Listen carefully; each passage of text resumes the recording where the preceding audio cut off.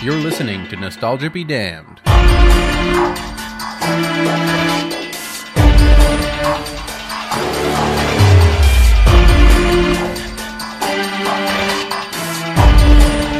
Hello everybody, my name is Zach. I'm Brandon. A.K.A. DJ Pigface. Let the games begin. That one sounded a little mean on my end, admittedly. You know what? A lot of them sound kind of mean. Well, get over it, you baby. You're listening to Nostalgia Be Damned, the show where we take some of your favorite movies from your childhood, or maybe even longer, and we look at them objectively, try and suss out whether or not they're worth being nostalgic over or not. This week we watched 2004's horror mystery thriller, Saw.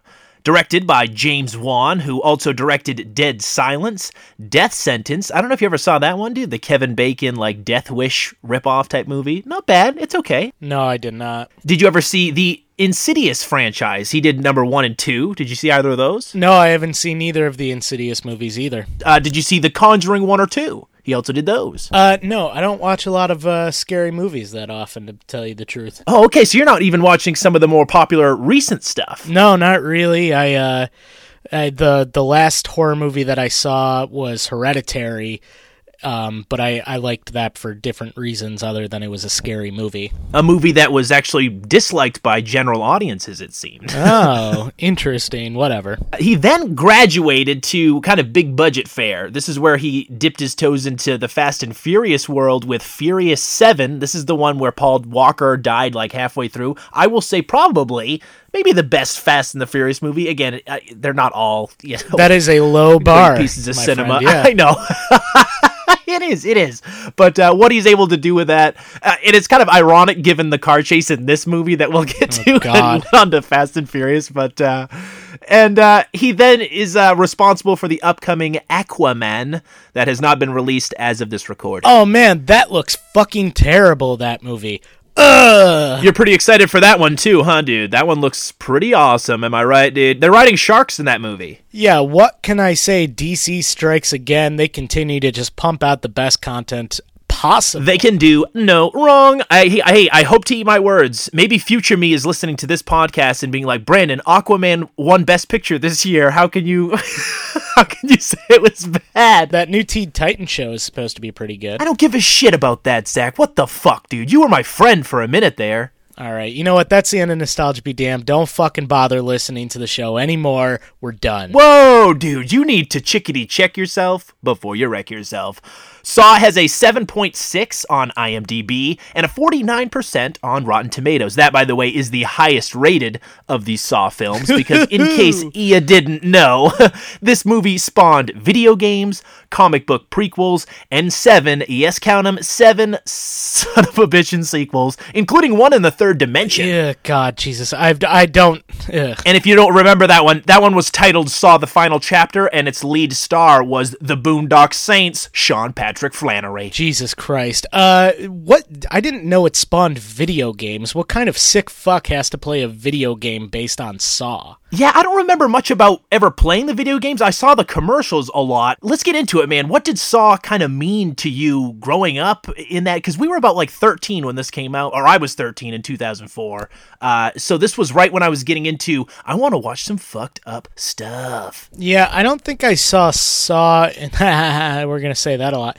I didn't see Saw until it was out on DVD, and I just remember all of my friends, it was a lot like the Boondock Saints, all of my friends telling me, oh man, it's so fucked up, it's amazing, it's such a good movie. And so I finally watched it one night by myself, alone, in the dark. Very brave of me. Whoa, dude, you got hair in your chest already? Yeah, very brave of me. I watched Saw by myself, in the dark, downstairs. And I remember thinking, it was okay.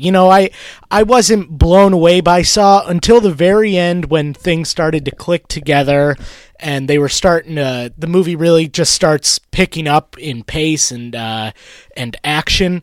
But it was good, but it never inspired me to go out and see Saw 2 or 3 or 4 or 5 or 12 or 3D or Snape's Revenge. Well, that one's my favorite one. But are you telling me that you've never seen any of the sequels? I've seen brief bits of Saw 3.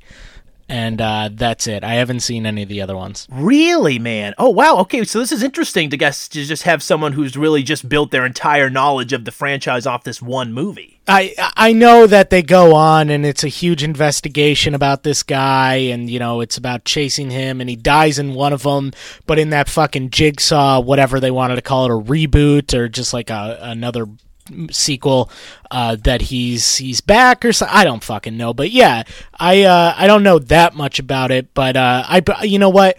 I saw the ratings that the other ones were getting, and I heard some of the feedback and reviews that it was getting, and I just decided the first one ended on a regularly high note, so I just decided why not just leave it at that and not get a bad taste in my mouth like I did for maybe like Paranormal Activity or one of those movies. I'm the exact opposite of you. I only watched the first Paranormal Activity movie, and Saw was more my bag because I was more interested in gore effects. I was a huge fan of just makeup effects in horror movies, and from a very young age, I was fascinated with how they made them and whatnot. And Saw, not this first movie. This first movie, I will 100% not place in the category that I think a lot of critics placed it in, unfairly so, torture porn. I don't think this first one is. I think it's a mystery thriller horror movie. The later sequels and movies that it kind of inspired became really just solely focused on how far we can gross you out. How long can you look at this shot? This is the most fucked up shit we can think of. And that became the whole selling point. If anything, this first movie really kind of shies away from a lot of the gore. You start to see some of the things that are happening and you think about what's going on, but they don't really show much. Even they don't show the guy's stumped foot or anything like that. All the cutting scenes, you don't really see, or the guy getting burned up. There's a lot in this movie that you're just kind of left to your imagination. And I don't know if it does the movie service or not. I guess we'll have to get into that. We will get into that. I think it's kind of similar to a lot of those kind of influential horror movies like the Texas Chainsaw Massacre that almost, and Psycho even, that trick you into thinking you're seeing more violence than you actually are. This first one I think kind of got a bad rap with critics because it was released in 2004, right before Hostel, directed by Eli Roth, which really pushed the envelope with how much we can actually torture a person. In this movie, you see a lot of flashbacks or aftermath photos and whatnot, but the traps, I would say, are secondary to the main plot of the story, rather than the sequels that get really caught up in the gore. But before we get into kind of a little bit of the tidbit backstory information behind Saw, let's kind of go back to the early 2000s, dude. At this point in time, America itself was kind of sick of A Man in the Mask. We weren't doing the slasher genre anymore. That had died off. So by this point in time, we're kind of getting into the J-horror shit, like they're redoing The Ring and The Grudge. They're making those Americanized versions. And we've started to become more fascinated, I think, with supernatural shit. You know what I mean? Yeah, no, I agree with that. And I know you and I have differing opinions on that. I still find some of the more supernatural stuff a little bit more exciting than the slasher stuff. I don't know why. I find the things that can't be explained a little bit scarier than just a guy in a mask or anything like that. But I can understand why people were kind of getting sick of it, especially when you have some of these slasher sequels that weren't doing well. You think of the Scream sequels that people didn't like or anything like that, or the I Know What You Did Last Summer sequels. So it's kind of understandable that people were starting to veer away from these slasher tropes. Yeah, and they're getting more involved in Final Destination. That series is picking up steam with each sequel. Zombies are really coming back into focus with 28 Days Later and they Underworld wouldn't fucking 2004. Go away. Well, yeah, I think they're finally starting to rest there. I think we've gotten a little zombie fatigue at this point. We also started to dip our toes into the remake craze. So in 2003, they did the Texas Chainsaw Massacre remake, and they were also doing all these. Do you remember when they remade all those Hammer horror films like House on Haunted Hill and 13 Ghosts and Ghost Ship? Do you remember those movies, dude? I remember in the early 2000s, there was a big boom of those. I remember sneaking into the Texas Chainsaw Massacre movie. Really? Yeah. I don't know why. We were kind of on a horror binge at one point, but obviously we weren't 18, and me and my friends tried sneaking into a lot of these horror movies successfully, I might add. We're pretty fucking badass. Yes, dude. And that was one of the ones that we saw. That, and I remember like Bad Santa was one that we were gonna go to, and we ended up seeing like the fifth Rocky movie instead. Huh. I never got a chance to see a lot of these horror movies in theaters until they were on DVD much later. But I do remember, dude, I owned Saw on VHS. It was one of the last VHS tapes I bought. So I looked up the information today to see what was the last VHS tape ever made because I was super curious. It was in 2006, I guess. 2006, A History of Violence was the last VHS tape made. I like that movie. But I was still buying them in 2004. What a fucking noob. Yeah, you're a fucking noob, and everybody hates you. Anyway. I didn't get a chance to see this until it was on home video, and I remember distinctly seeing the poster in theaters, and all it was a fucking sawn-off foot. Do you remember this? Mm-hmm. It was just like a bloodied foot on a white backdrop. I loved it. It's a really stark, like, grisly image, and I'm surprised they were able to put that in fucking theaters with little kids walking by like that's just a severed foot or a hand or whatever, and that would become the motif of the theater of the Saw movies for years to come, which, by the way, I saw 3 through all of that. Well, Saw through Jigsaw, I guess I've seen in theaters, and I would say the first 3 movies were movies I would consider good or watchable today. After that, I would say you could probably skip them all, really. Yeah. The 6th one's really fucking weird and funny, and it involves, like, health insurance. They're really trying to stick it to the man with that one. Jesus Christ. But yeah, they just get really insane ridiculous. But a lot of critics, I guess, at the time called this a 7 ripoff, which, let's get into it. I mean, it kind of is, right? Like, the basic premise of it. Yeah, I mean, it's a guy that's just trying to teach sinners a lesson or, pay back all these people who, in his eyes, have done wrong or don't appreciate life as much. So, yeah, I can see where people are coming from there. Similar to 7, though, it also has what I would consider one of the best twists of the past 20 years. You mentioned at the beginning, dude, when I first watched this movie, and we'll get into the twist obviously at the end, but when I first watched this movie, it spoiled twist endings for so long for me. Like, every movie I watched after this was like, oh, well, that's not a Saw twist ending, so I don't really care. Like, this movie to me was like that movie you talk about in college, like your freshman year of college. Like, I imagined the people in college at the time who were going for like film editing were watching this movie. Like, look at how grungy and stylistic this is. It was real 9 Inch Nails in your face, flashing and crazy green lighting and everything. Like, it's a real independent horror movie in spirit and tone, and you could tell that James Wan, even in his first, directorial debut, has an eye for the horror genre and camera angles and editing. Like, he's a director to watch, and clearly his filmography has shown that he's just gotten better with time. Or at least more successful with time. Yeah, he's definitely a guy who knows what he's doing at the helm of a movie. Unfortunately, I feel like a lot of this movie is plagued by some of the other problems that come with shooting a low-budget indie movie, which are, some pretty terrible acting and some, some less than stellar technology that they have at their disposal. So it only cost $1.2 million to make. It earned $56 million in the U.S. and $103 million worldwide. It finished 57th for the year of 2004. And overall, the Saw franchise has earned over $976 million worldwide, almost $1 billion.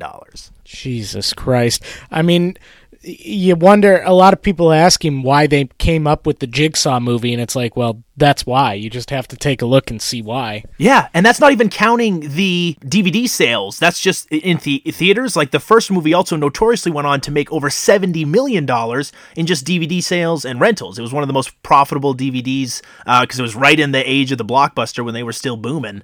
One of their most sought-after releases. Lionsgate picked up this movie because I guess it was based on a short film written by James Wan and Lee Wanell, who plays Adam in the movie, one of the leads in the bathroom. They got a budget for $1 million. Lionsgate wound up picking up the movie and worldwide distribution rights at the Sundance Film Festival before it wound up premiering, and then they released it that October. And I don't know if you ever remember this, but that began that like yearly tagline tradition of, if it's Halloween, it must be Saw. And they did that for like 7 fucking years. Yeah, I know, which, I remember because I used to get annoyed at some of the kids in school who would be like, it's Halloween. We're gonna go see the new Saw movie, and I had zero interest in seeing the new Saw movie. I did that though every fucking year, and then the Paranormal Activity movies started being pitted against them. Yeah, I remember being kind of thankful for having an alternative other than no, that's okay. You guys go.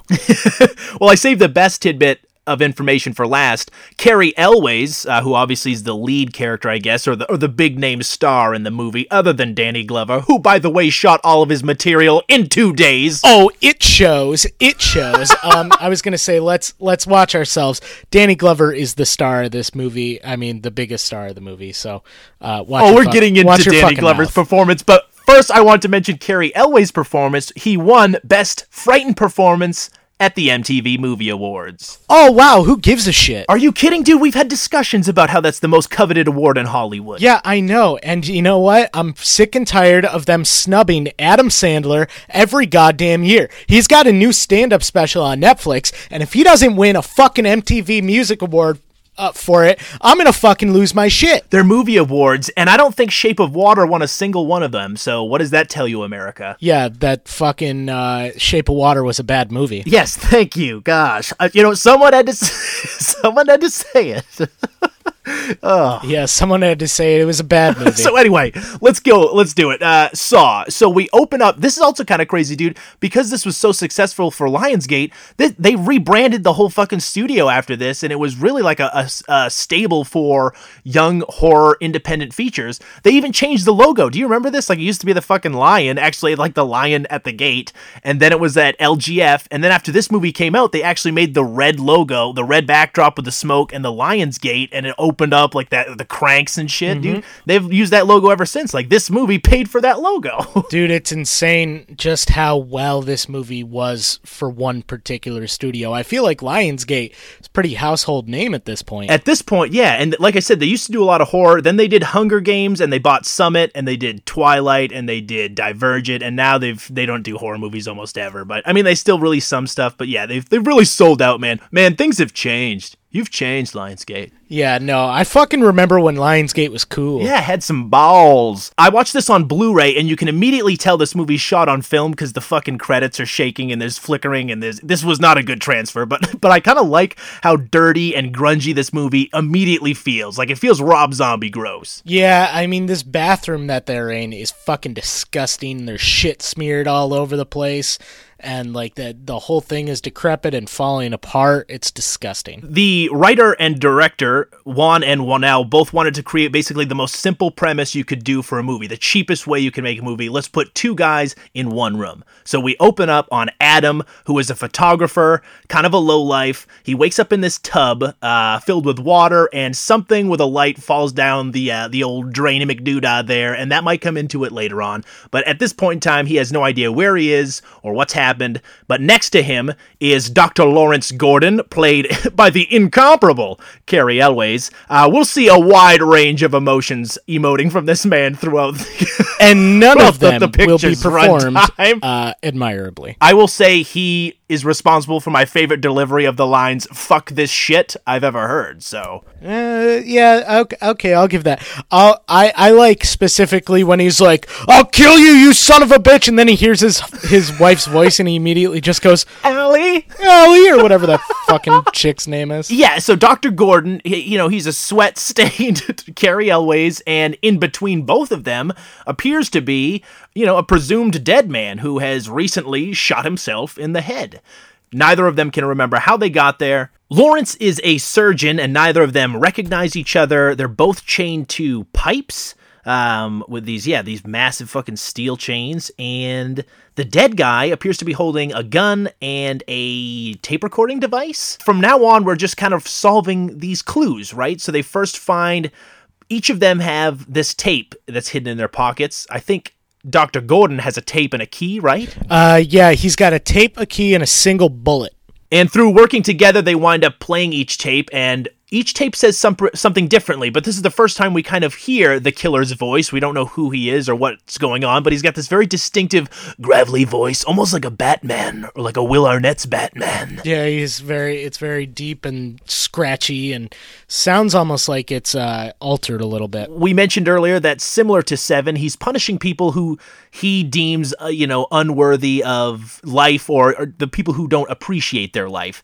So he describes Adam as, I guess, this like voyeur, kind of a pathetic chode. Like he's, I've never understood quite why this guy is in this like life or death situation, though. It doesn't seem like, can we get into this right now? He doesn't seem like a person worthy of being killed. Like he's definitely an annoying piece of shit, but he's also just like he's basically a private detective. There's no reason for this guy to fucking be here whatsoever. Yeah. Whatever. Other than he might have the most annoying scream in horror history. I love his scream at the end. I hate a lot of his screams throughout the movie. And he also delivers the worst fake dying performance I've ever seen. Oh, yeah. He sucks. So Adam's tape basically says, you've got to test, you got to prove yourself worthy, try to escape this room, essentially. His is just like, get out of the room. It's very super vague. And then Dr. Gordon's tape says, you've got to kill Adam by 6 o'clock or your wife and your kid are going to die. Yeah, something like that. It's literally, it just says, you have to kill Adam. And Adam doesn't really seem phased by this at all. He's just like, well, that guy's crazy. And it's like, no, if I had heard that, I'd immediately be suspicious of the guy across the room. Yeah, of course. And we get his, tagline signature, let the game begin. I wonder how many of these little nuggets, how many of these things they thought that have to carry on throughout the franchise. Because what I will say about the Saw franchise as someone who's seen each one, unlike the Halloweens and the Nightmare on Elm Streets and stuff like that, they pay extremely close attention to the previous movie. And so they try with a fine-tooth comb to go through each of these sequels to try to find shit they can pull back to reference later on. Sometimes it's clever. Other times it's just like, this is ridiculous. You are straining. And so I wonder how many of these things in the initial movie they were like, this is going to carry on if this is somehow successful anyway. Again, having not really fully seen the sequels, I can't tell if maybe they just were like going for it and being like, well, maybe we'll do another one, but probably not. Or I don't know what the setup was like. Well, like I mentioned earlier, then it becomes about finding the clues. So it's essentially a scavenger hunt. There's one little stupid whisper clue at the end of the tape that's just like, follow your heart.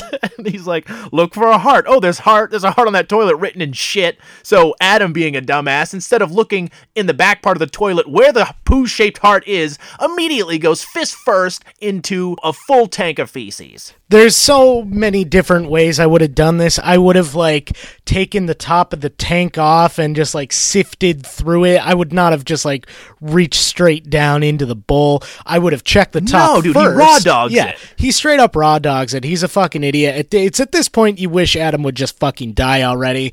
Unfortunately, there's still about an hour and 20 minutes left in the movie. He finds, though, in the back part of the toilet there, two hacksaws and a bunch of photos that he immediately hides from Dr. Gordon. But, he finds two hacksaws, gives one to him, and they start, vigorously trying to saw through the chains.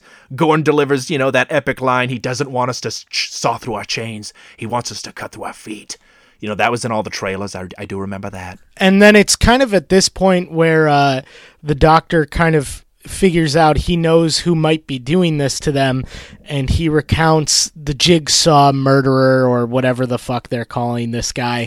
And this is when we get a series of sort of flashbacks and accounts of what this guy he's been terrorizing the local populace. He has, and this is the first of many flashbacks. And what I've noticed on this go around through the movie, because again, it's one of those movies I've never really analyzed critically.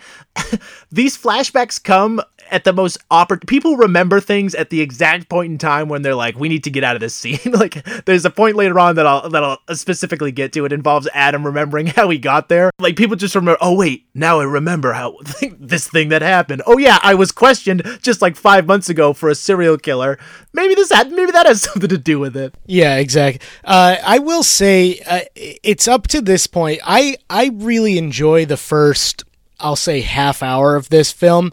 And I get that this is a series that has been criticized for kind of becoming murder porn, but this is the best part of the movie when they're going through all the weird fucked up shit that he's doing to people. The only difference being that you don't really see a lot of it. Yeah, it's tastefully done. It's not necessarily lingering on all this grossness. In fact, most of it's really frenetically edited so you can barely tell what the fuck's happening in the first place. Yeah, exactly. And, we get, there's no point in digging too deep into this, but, like, one of them is, like, this guy, is accused of cutting himself for attention, so he has to crawl through razor wire or else poison gas fills up in the room if he can't get out, and he ends up dying inside the room. Gnarly. Good one. Pretty sweet. Pretty cool. Another guy, he's covered in some sort of flammable goo. I have no fucking idea what this is. Yeah, this one's a bit elaborate. Yeah, he's been poisoned, and the combination is written on the wall in one of these many I'm sorry, I fucked that up. He's been poisoned slowly, and the antidote is in a safe. The combination to that safe is written on the wall, but there's all sorts of fucking numbers, so he doesn't know which one. And now there's fucking glass on the floor, and he needs to fucking hold up a candle to see the numbers, but if he fucking catches on fire, he dies. Jesus Christ. There's a lot to unpack in that one. Well, thankfully, looking out for the fine citizens of whatever this, nondescript Detroit-like town is Detective Tapp, played by Danny Glover, in what is I'll call peculiar performance. What is happening here, man? All right, let's just say this though. Go watch another Danny Glover movie and just try. Oh, he's a national treasure. Yeah, but I'm also saying, like, he's always doing the same thing in almost every movie. He's doing a lot of the same thing. We keep cutting back and forth between the investigation and them in the bathroom, and Cary Elwes and all these characters seem to completely, I guess, buy into the idea that he's not a murderer. He finds ways for his victims to kill themselves. And that's, I guess, the cool part of this whole movie. Dude, there are several people in this movie he straight up murders. There's no trap. There's no test. He straight up kills people. Bottom line, this doesn't stand, this isn't a good this doesn't stand trial. You know what I mean? No. Like, if he goes before the judge, that he can't just be like, no, I didn't kill a single person. Look. He did it to himself. Why did he end up cutting a jigsaw piece out of the person's I poisoned body? him. Yeah, because I poisoned it. Oh, obviously I poisoned him. And yeah, he had to slit open his eyeballs to find the key. But dude, you could do that if you really wanted to live, Judge. It's kind of my right as an American. I don't know if you know what the First Amendment is, but, fucking good thing Judge Kavanaugh is going to fucking defend my right to fucking burn people alive. Did I get too political? Too political. Okay. Again, Danny Glover, though, he will become insane over the course of this movie, and he's the world's worst detective. He is straight up garbage. But I agree with you. I do like part of this investigation, in the beginning anyway. Like, first we get introduced to, his partner, Singh. There's also Amanda, who is one of the only survivor, or if not the only Jigsaw survivor. The only survivor. Okay, so yeah, the only one. Dr. Gordon mentions back in the bathroom that this has all taken place 5 months ago. And so right after this time, he reveals why he's being so apprehensive about all these questions. It's because he's having an affair and he didn't want to, divulge that information, but it's really his only alibi. But he is forced then by the police to watch them conduct an interview with Amanda, who is this junkie who was put through this test, the reverse bear trap, which was kind of an iconic image and used in a lot of the promotional materials. I remember it was on the DVD case and the poster as well. It's this industrial, almost like steampunk looking bear trap, essentially, that goes into her mouth, and that if the timer goes off, it will split her face open. You do finally, by the way, get to see that in action in Saw, the final chapter. I believe some teeth and blood and viscera come flying at you in the third dimension. So if you're into that, Zach, buy yourself a 3D player. No. But I like this test because some of them, like the one we were just mentioning about the fucking glass on the floor and the code, that one seems impossible. But this one, is like you have to put to your, are you willing to also cut open the stomach of a stranger who's sitting next to you to find the key before this timer goes off? So there's also that added level of, are you willing to take a life to save your own? Well, and there's a little bit of fake news from Jigsaw, too, because he says that it's a dead cellmate, and the person is very much alive. So she ends up doing it. She freaking escapes and cuts this guy open, finds the key, and gets out just in time before the bear claw goes off, and she even admits afterwards that she's grateful to be alive. Yeah, she's super into it. Yeah, I mean, she's like, well, he saved me. And it's like, well, no, he almost killed you and he made you commit murder. But whatever. Now, she becomes very integral in the later sequels, becomes one of his prodigies and, follows in his footsteps and whatnot. What's interesting about the way they shot that scene, dude, is clearly you can tell they're masking the fact that they do not have a budget. And so the camera's fucking just spinning in circles, and the camera and the editing is so, like, flashy, and there's that new metal underneath, like... Yeah, it's all over the place. What I want to get into before we move on from this scene is the introduction of this puppet. I think his name is Billy. I think they call him later on, or maybe fans dubbed him this. I don't know. He's not called that in the first movie, but this puppet dude is now as popular as a Freddy Krueger, as a Jason. Even though Jigsaw, his face, people equate that with the puppet. You know what I mean? Yeah. It's not necessarily Tobin Bell, the actor of Jigsaw, whose face is on everything. It's this puppet, and it's fucking creepy as hell, dude. I love its voice. I love the way it's animated and it moves. And he clearly, when he's shooting these home videos, because sometimes he likes to go cassette tape, other times he likes to throw in a TV if he can. But this home video, I don't know, is he shooting it and doing the puppet and the voice at the same time, or is he editing this in post and putting his voice in there, or does he have I'm what's going on, man? I'm gonna stop you. Who cares?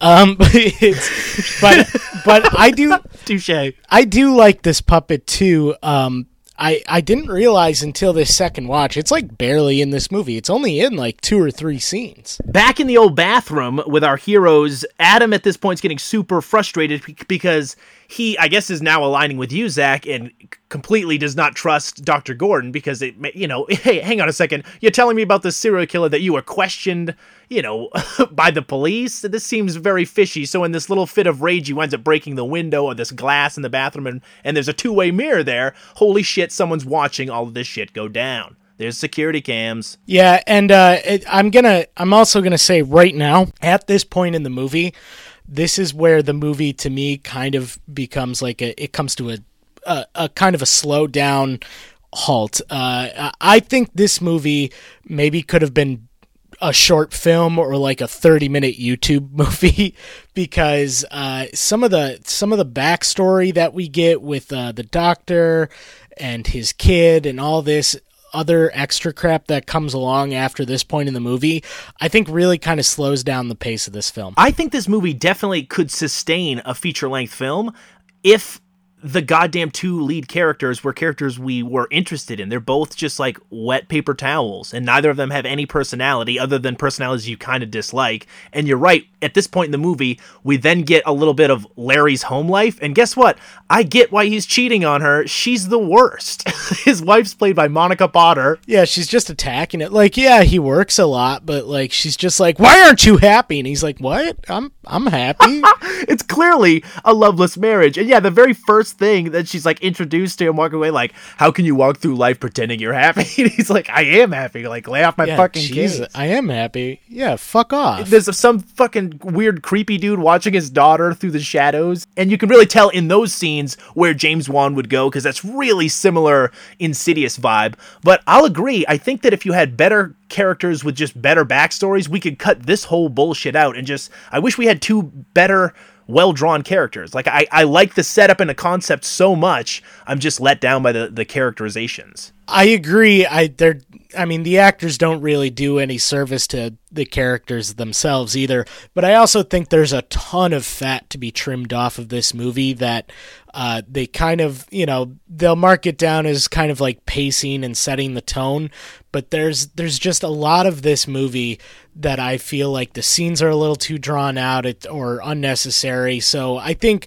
what is this runtime? I saw, an hour 38 on my screen. I think this could have been maybe a cool 120 or a mildly shorter movie. Yeah, I got you. 85 minutes in and out. I could have dealt with, sure. Yeah, 85 minutes in and out, yeah. So Allison and Diana, his wife and daughter, Dr. Gordon's, they're captured, and this is where we get, another little layer of this. He's actually, whoever's doing this, whoever's responsible for these crimes, seemingly, is watching these security cameras from Dr. Gordon's house. This is all actually set up in his house. Then we get the fucking just deranged and obsessed Danny Glover, who's also watching this guy in the house from across the way, because apparently he's been discharged from the force and has gone psychotic and is just muttering shit to himself in this crackhead apartment. And he's lost it, man. There's fucking newspaper clippings on the wall. Classic obsessed, cliche guy here. Yeah, very, very good. The one that got away. He's literally just like talking to himself. I never should have let you go. I love Danny Glover. I do too, but he seems to be, so he's still convinced, I guess, that, Dr. Gordon's the Jigsaw killer. So he's just been stalking this family. I don't know who's creepier, the guy who's just held them captive, or Danny Glover, who's been stalking this wife, child, and Dr. G. Or Adam. And also Adam, who's also stalking people. But again, isn't that his only crime? Is that he's being a private investigator and also kind of a chode who listens to a CD player with like, he shakes it later on. He shakes it. That's going to skip, dude. Yeah. I think it would just be better if, like, Jigsaw at one point had just dropped, like, Adam, you're too much of a chode. You have to escape the room. Exactly. You popped your collar one too many times, Adam. You ordered several vodka Red Bulls at the bar. Hey, I order those. What does this say? What are you saying, Zach? I'm saying you're a chode. Well, you got me there. We then flash back to see basically why Danny Glover's so fucking kooky for Cocoa Puffs. He's looking through like the first initial video from Amanda's case, and he like enhances the sound in the background of this shitty VHS tape, and he's like, that's a fire alarm. Check the fire alarms for everyone in the city around this time on this date. And then sings like, oh, got one. Let's go right now. And they're like on their way to the warehouse. And it's like, damn, he's a fucking good cop, I guess, in this little moment. But once he actually arrives to the warehouse, once he arrives to the warehouse, I can't remember his name in Lethal Weapon. Riggs. No. Murtaugh. All my information. Murtaugh, thank you. Yeah, I know you're going based off of Sunny. It's Always Sunny. Yeah, exactly. I've seen Lethal Weapon, I think 1 and 2, but yeah, I never caught up on the rest of the series. Anyway, winds up arriving at this warehouse, and you think they're gonna, holy shit, they might apprehend this guy, because they've even got him basically dead to rights. They find this, all these models and the traps in this, Jigsaw's lair. There's this guy also in there who, there's this strange contraption around him with like 2 nails are going to screw into his neck if, the timer doesn't get unhooked in time, whatever. But I wonder, is this like some sort of hostage negotiation failsafe that he was like feeding and keeping alive in case the cops come? Like, I gotta have a failsafe and I'm going to keep this guy. Like, what was this guy? Well, this guy? Jigsaw, he claims that he was using him as an experiment. I guess maybe for one of his future traps. Maybe he was just trying to see like what would happen. You know what, dude? Honestly, now that I mention it, I think that's actually a plot point in one of the future goddamn movies too. Because again, they gotta mine every stupid little scene, every little question like these assholes like me have. They gotta answer. I think they answer that one, dude. Fuck. So it's your fault. Kooky Glover gets fucking murked here. He gets his neck slashed by this like X-Men type blade that shoots out of Jigsaw's. He's a fucking idiot because they like hide because he's like, no, we'll catch him by surprise. And he's like, he's already going to be surprised. I would just maybe get him there and not let him like into the familiar room. Maybe just get him on the stairs. Yeah, Singh says that. Ken Jeong, his partner, who by the way is murdered here with a fucking quadruple shotgun blast to the face. And hey, by the way, Jigsaw, that is first-degree murder, brother. There's no test there. This guy, by all accounts, is probably a really great guy. No. He invaded my property. He tripped on the tripwire. Hey, Kevin McAllister, you're going to jail, and you're probably going to get raped. No, it's my First Amendment right. Ask Judge Kavanaugh. I am allowed to... No, I was going to say, what is this amendments? I don't think you know what amendments mean. First Amendment is freedom of speech. Second Amendment Amendment. It's my Second Amendment. That allows me to kill. That allows me to. It's, you know what? I can protect my domicile with 4 shotguns and tripwire. But listen, like, at this point, his lawyer has to be like, you've got to settle, because this is a 100% murder. There's nothing here that, you know what I mean? Like, there's no test. This guy honestly could have just been a 100% good guy, and he's murdered in pursuit of Jigsaw. Jigsaw I don't think this murderer can justify this kill. Poor Singh. Flash forward to, again, Glover's slashed throat, and he's, again, mumbling nonsense like some fucking crazy bum. Then back in the bathroom, Gordon finds a box which contains a one-way cell phone, a lighter, and 2 cigarettes.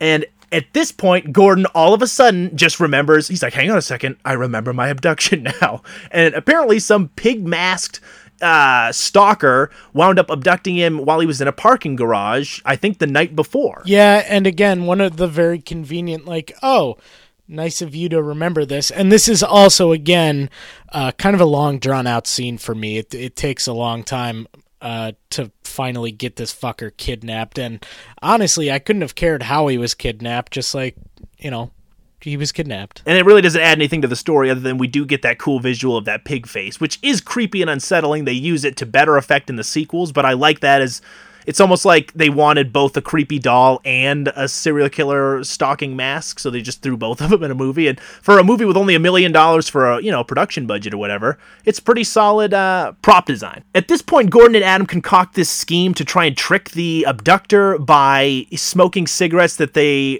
believe are poisoned or fake poisoned anyway, with the blood that was, I guess supposedly in the dead man's skull, which is why he blew his brains out in the middle of the room. And then Adam, like I mentioned earlier, delivers a Razzie-worthy performance. God, it's awful. It's like a whole it's fake so dying dumb. thing. But what I love about this is, like, as he's lying there fake dead, he gets fucking electrocuted through his chain. And Cary Elwes, at this point, we're really getting some of his acting prowess. Look, I like this guy in other movies. We talked about him in Twister. He's in Kiss the Girls. He's in The Princess Bride. He's been in some good movies. But in this movie He's here, awful in this. Some of his shouting is really good. A lot of it, dude, is fucking cringeworthy. I'm just going to go ahead. I won't give him leeway. I think he's terrible in this. I don't know if... Who's worse, him or Adam? I don't know. The Adam guy's... Adam's pretty bad, but... He's also pretty bad, but he's also a first-time actor. He's the writer of the movie, too. Yeah. I don't know if we give him a pass. I can't give Danny Glover a pass, though, either. What the fuck's Glover doing in here, I mean, man? Glover is getting a... I never should have let you go. He's getting a paycheck. That's all he's getting. He hadn't been in a lot of movies in between some of his early days and then this movie, and he's obviously not in a ton now. So if you tell me that the guy was only in there for 2 days, he was just getting his fucking paycheck. He doesn't care how well he's doing. Well, all the power to him. We do get one of the film's probably only jump scares. That's what I really like about this movie, is it's pretty much devoid of that shit, other than the loud jarring sound effects of some of the edits and whatnot. But after Adam is electrocuted, he suddenly remembers, hang on a second, now I remember how I was abducted. And then we cut back to him, and this is a really drawn, it's like 2 minutes long of him just like walking through his apartment, but it's really eerily staged, well shot, but it's like, all right, this is a little too long. But he's taking photographs with his flashlight photography to try, because he keeps hearing people in his apartment or something in his apartment. And yeah, we get this jump scare of the pig-faced creature jumping out and attacking him. Again, doesn't really add anything to the movie and really just kind of pads the time out, other than to give us that one real jump scare. Yeah, it's so long. And again, I just, I don't really need to know how these guys were kidnapped, especially because it doesn't really add anything. Like, you can just say, like, I can understand sort of where Adam's kidnapping comes in, because it kind of... It tells you what he does for a living and why he's connected. But again, you're right. It's like 2.5, 3 minutes long. And it's just like, okay, just show us him getting knocked out or something. Like, I don't give a fuck. And we see photos of Dr. Gordon in Adam's lab. And it's at this point, during that little flashback, but it's at this point that Allison calls the one-way phone so that she can talk to Dr. Gordon. She's held hostage, obviously, at gunpoint with Diana tied up and whatnot. Whenever he reacts to his daughter or his wife on the phone, he's like, Allie? Diana? She tells him, like, don't trust Adam. And so this kind of, tempers are starting to flare. Adam finally comes clean about what he's done, what he's been doing, and that he was hired by some crazy-ass guy to take photos of Dr. Gordon. I will bring this up. I think the person who's really responsible for Lawrence's demise is his wife. What? All right? She's the one who's responsible. Look, we'll get into why she's really responsible, but I think she's been killing him for a long time. And, him sawing his leg off at the end of it is really his marital suicide. I'll explain later, but let's just plant that little kernel right now. I'm very curious to see where that goes. Okay, moving on. After describing the guy who paid him, Gordon realizes that it's none other than fucking Looney Glover. Turns out, Larry wasn't even going to get any side action that night, dude. The night in question, after Adam accuses him of being an adulterer, he's like, guess what? I wasn't cheating. I was not cheating on her.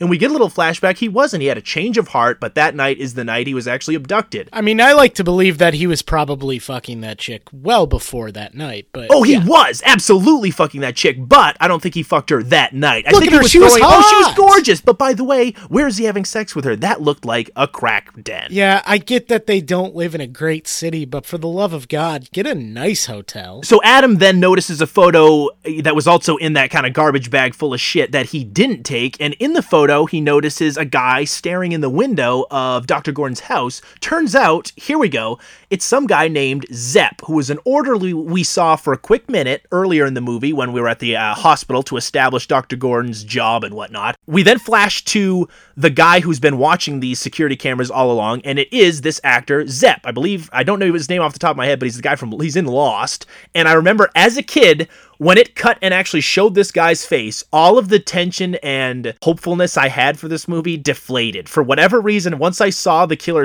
whom I thought was the killer at the time, once I saw his face, I was like, oh, this kind of sucks now. This is where I lost complete interest in the movie as a kid. This'll all turn around, don't you worry, but at this point, I'm kind of pissed. They have run out of time. It's now 6 o'clock, and Zepp is scheduled to kill both Allie and Diana.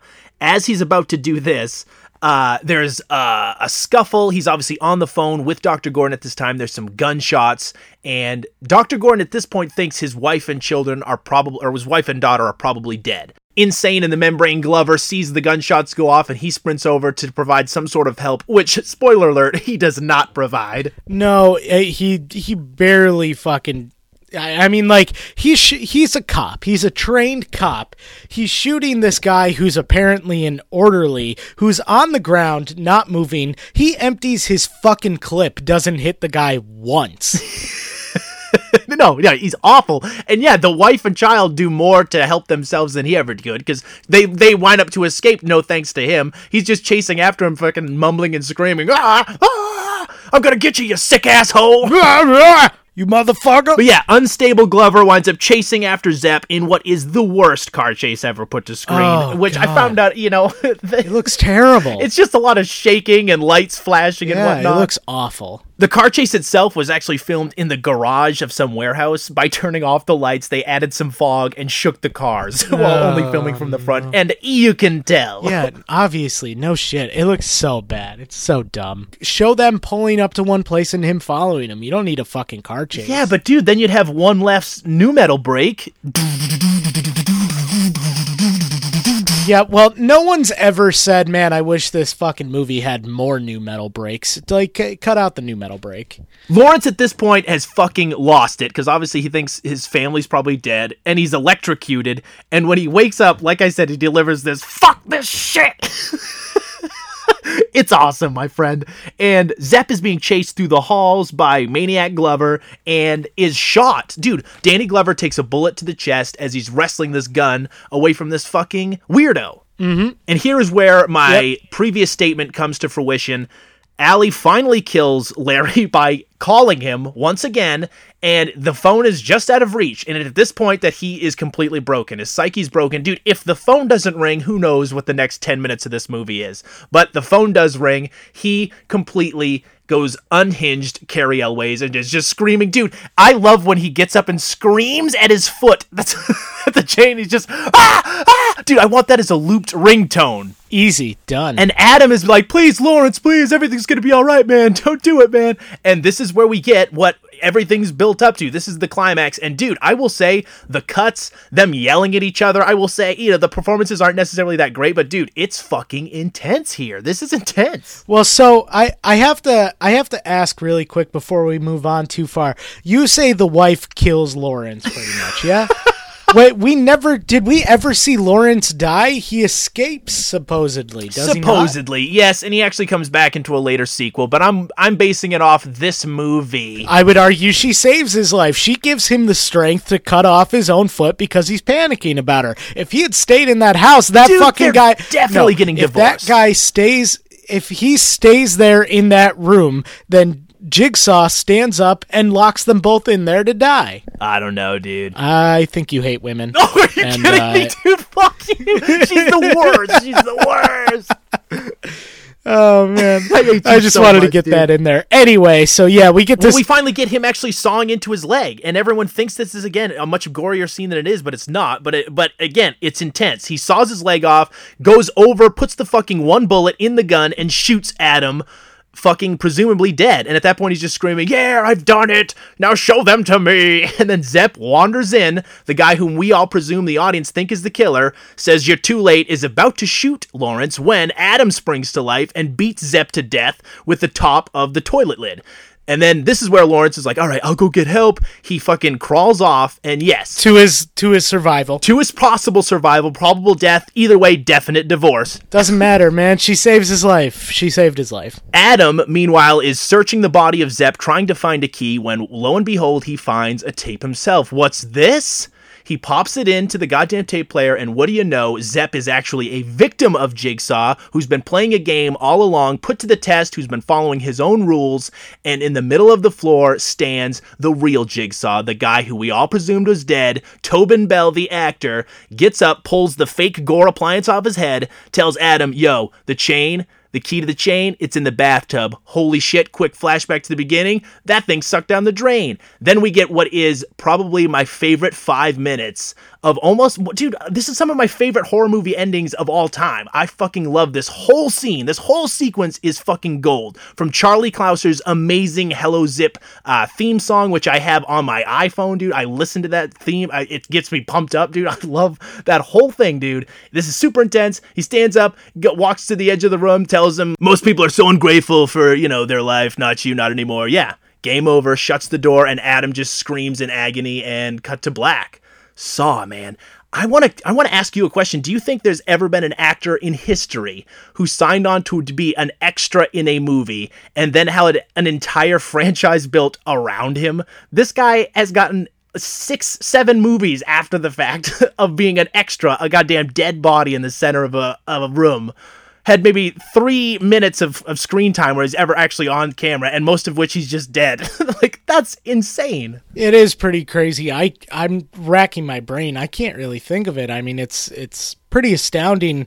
Not surprising considering how much money the original makes, but man, what a lucky fucking break for that guy, huh? Yeah, man. Saw, the original. What do you think? Like I said, there's a lot of fat in this movie that I personally wanted trimmed off. This movie for the first half hour kind of feels almost like a little YouTube short, where it's just like a premise, and the rest of the movie kind of feels a little bit like padding. I kind of have that feeling that like they had this great idea, which at the time especially was more unique than what we were getting out of a lot of our horror films. But again, the rest of it just feels like, all right, well, how do we make this into a feature-length film? And I get that, like, that's what makes it different from some of the other movies. I know the other movies have been accused of just being torture porn. This movie doesn't really have the impact it had on me when I first saw it. When I first saw it, I thought it was a pretty astounding horror movie, a great twist, and just, some definitely cringy parts in it. Watching it back now, knowing what happens, knowing the twist at the end, it's kind of like, all right, just get to the twist. So it definitely doesn't have the impact on me. And again, it suffers from a lot of unfortunate low-budget indie movie problems. I feel like if this movie had been made just as it was, but with a high budget and maybe a couple more experienced, better actors, I think you have a near perfect movie. For all its flaws, it's still fun. It's not great, but it's still a fun watch. Just not as impactful as it is the first time you've ever seen it. So it's got a 49% on Rotten Tomatoes. Where would you roughly put it there? I'd probably leave it right about there. I'd probably say 50 to mid 40s. It's not particularly astounding. A lot of the other parts of the movie that aren't torture scenes don't add a lot to the movie, so I think that's a fair assessment of it. Probably just a 50. When I first watched this back in 2004, I mean, you could have asked me, and this could have been in my top 20 movies of all time. I loved the twist that much for a long time, and then this was a movie though that, with each subsequent sequel, I kept thinking, was the first one as good as it was? And it's a movie that I've revisited. I probably haven't seen it in a good 5 years, but it hasn't been that long since I've seen the first Saw. And so it was a movie that I knew probably wouldn't hold up as much on repeat viewings, and it kind of didn't. The mystery itself is pretty solid. It's almost like a Criminal Minds episode, but done a little more fucked up and with some real originality and creativity in terms of the traps, I guess, or in terms of the modus operandi of the serial killer. But the performances aren't necessarily good. Some of the set design looks really cheap. Other parts, are good for what they had. You know what I mean? For the money, the budget, it's all up there on the screen. You can tell. I don't necessarily think it's worthy of 7 sequels and exploring this backstory of this killer. I do like some of the stuff that they establish in later sequels, like for people who think this movie cheats at the ending where the guy wakes up, how would you not know he was alive? Clearly he'd be breathing. They explain later on that he delivered a paralyzing agent so that his, breathing would slow and his heart rate would slow so it wouldn't appear that he was alive. There are all these little things that they tie back into, and that the series itself has some fist pounding, that was fucking awesome horror moments. But the first one, by far the best one. It's still not a great movie, but it's a good horror movie in my opinion. And I think it's a 3-star movie, so I'd give it a 65, maybe even a low 70, up to upper 60s. I do think this is a fresh, solid mystery thriller, and for the movies that were coming out in the early 2000s in the horror genre, definitely influential, but it's also just, I think, one of the better made ones. There's no denying that when it came out, it was probably the biggest horror movie. Would you say it was the biggest horror movie of that decade, the 2000s, in terms of just the cultural impact and what it means to people looking back on? By far. And in fact, I think Saw is the most highest grossing horror film franchise ever. I think maybe Alien and Halloween might rival it, maybe the Paranormal Activity movies, but it's up there within the highest horror movies ever. I'm going to agree with you, because you just look at how many people after that movie come out would sneak up behind you and ask, do you want to play a game, or whatever the fuck. Oh yeah, it's permeated pop culture for sure. Yeah, for sure. So that's why I think I think if you're looking at horror movies and what made the biggest impact on people, I'm gonna go ahead and say, along with Paranormal Activity, probably this one was the most influential of that decade. And it was looped in, like we mentioned earlier, with the torture porn subgenre. And like most horror movies, they're very they're commenting on the state of the country and what's happening in society. And at that time, we got to remember we were in the Bush war on terror, and so there was all these images in the public of all this torture shit, like people being accused of this and that and whatnot. I remember seeing those images in the news, and I think that kind of maybe influenced where horror, that genre, was going. That's what scared us more than anything. It wasn't the guy in the mask, it was just other people. Foreigners started to scare us at that point. You had Hostel movies where they really lambasted American culture in how foreigners see us and how obnoxious we can be. Yeah. And I know a lot of these movies getting written off as just stupid gore heavy movies, but some of them, like a lot of the movies like Last House on the Left and those movies from the 70s, they are commenting on the political climate of the country. And that's why we have movies like today, like Get Out, and they continue to do this. I think horror is that genre that can comment on it, like the Purge movies, without being, I guess, perceived as dangerous, I suppose. Tell the people what we're doing next week. Well, before we get into that, dude, you want to tell us what you watched this week? Anything good? Anything bad? Oh, you know what I rewatched the other day? I rewatched Game Night. It was on HBO. And that movie, I don't think got enough credit when it came out. It's a pretty funny movie. Some of the shots in it are really, really cool. So if you haven't seen it, I definitely recommend renting Game Night. Jason Bateman and my fucking favorite actress of all time, Rachel McAdams. Yeah, my wife. Yeah, no, my wife. My wife. Game Night, I think, is probably my favorite comedy of the year, dude. I love that movie. So well done, well shot. And yeah, the little kid from Freaks and Geeks directed it, John Francis Daly. So, pretty funny. And there's just some things in there that you have to see to appreciate. There's stuff for people who are just looking for kind of a nice comedy, but some of the action pieces and some of the wide shots in that movie, it's one of the most artful comedies I think I've ever seen made. I know, and that may sound hyperbolic, but I'll agree with you, dude. It's almost that good. It's a great little dark mystery thriller, kind of romantic comedy. It's a good date night movie, too, if you're looking out there for a movie to watch with your significant Very good other. date night movie, yes. Anything else, man? There's something on Netflix right now that if you're going to watch something kind of old school, there's some Monty Python on Netflix right now. Specifically, I'm going to recommend The Life of Brian, which is a far better film than Holy Grail. I'm just going to say it. I don't care if anybody disagrees with me. It's better than Holy Grail.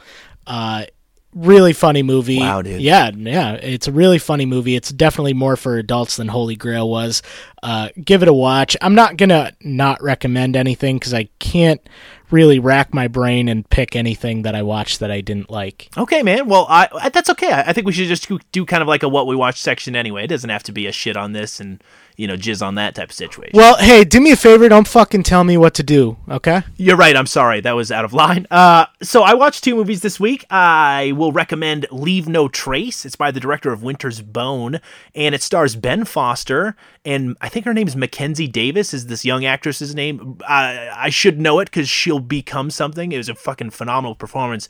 But it's basically, Ben Foster, who's one of my favorite, underrated actors. I liked him back in Alpha Dog and 3:10 to Yuma and 30 Days of Night. He's always just a great character actor. Hell or High Water, he was recently received some praise for, but he plays like a veteran with PTSD who's been living out in the woods with his daughter in this park in Oregon, just living off the land, and they get discovered by social services and have to kind of adapt to society, and he clearly can't, and it's a really solid character piece that's too small, I think, to ever gain any Academy attention because it's not very showy or anything, but it's just fucking phenomenal performances. Both of them, if there were any justice, should be considered for awards consideration because it's a good movie, dude. Very cool. Anything else? Dude, I have not been honestly more excited for a film in the past probably 3 or 4 years. David Gordon Green's Halloween. Finally got a chance to see it, man. How'd you like it? I can't remember the last time I was watching a movie where I think I loved every bit of it, and then there was one scene that I was like, are you fucking kidding me? Why would you do this? It was such literally I can't think of another movie where I was like, this could be like a 10 out of 10 slasher, and then it gets to one part and I'm like, what the fuck was this? I will say they rebound at the end, and who knows if they'll make another one. I mean, it broke box office records, so they probably will. They could go either way if they really wanted to.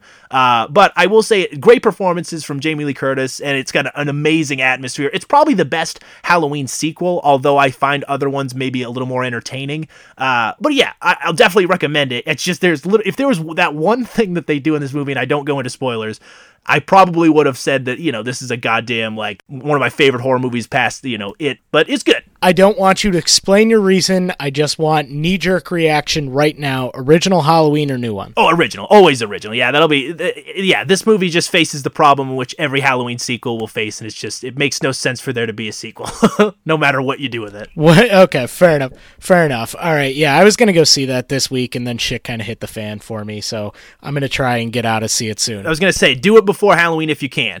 Speaking of Halloween, we technically our episodes release on a Thursday, but we wanted to do one more Halloween themed episode, so we're going to release it a day earlier on Wednesday on Halloween itself, barring neither of us get any sort of foodborne pathogen or swine flu, which, my God, is always possible because I don't really cook my food. I just kind of eat it. out of the package. You do, and it is shocking. I've begged you to stop. I have begged you to Well, stop. I never will. Well, when we do die, dude, I don't want to be buried in a pet cemetery. Yeah, man. We're going back to our oldest movie thus far, 1989's Pet Sematary. Very curious. I think I've only seen it once, and it was so long ago, I don't really remember much of it. Yeah, I watched it once as a little kid, like a really little kid, and I remember it freaking me out and never watching it again for probably 15 years, and then I picked it up on Blu-ray, have seen it since, and this will be a fun one to talk to about, especially where their remake is coming out next year. The trailer just dropped. Trailer just came out 2 weeks ago or so, and it didn't tell you literally anything about the fucking movie at all. It didn't, but I like the atmosphere. Could be dope. Other than John Lithgow saying sometimes that is better, and you know what? I appreciated that.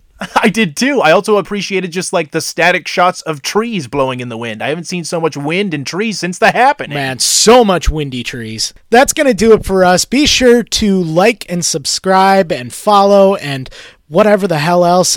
Please share this with your friends. Write us a review. It always helps the podcast. You can check us out on Facebook and on Twitter and listen to the show on iTunes or podbean.com. Shoot us an email at nostalgiabedamnedpod@gmail.com, just a request or a question or anything you'd like to chat with us about. Anything else, Zach, other than to request or recommend any new metal albums? Do you got any recommendations? No, don't fucking do any new metal. If anything, I want you to just go the opposite way with it. Do something like Future just came out with a new album, so put down some crazy mumble rap and it'll be fine. Nope. Dude, I'm gonna go listen to some POD. All right, you do that. I'm gonna leave. Bye. Bye.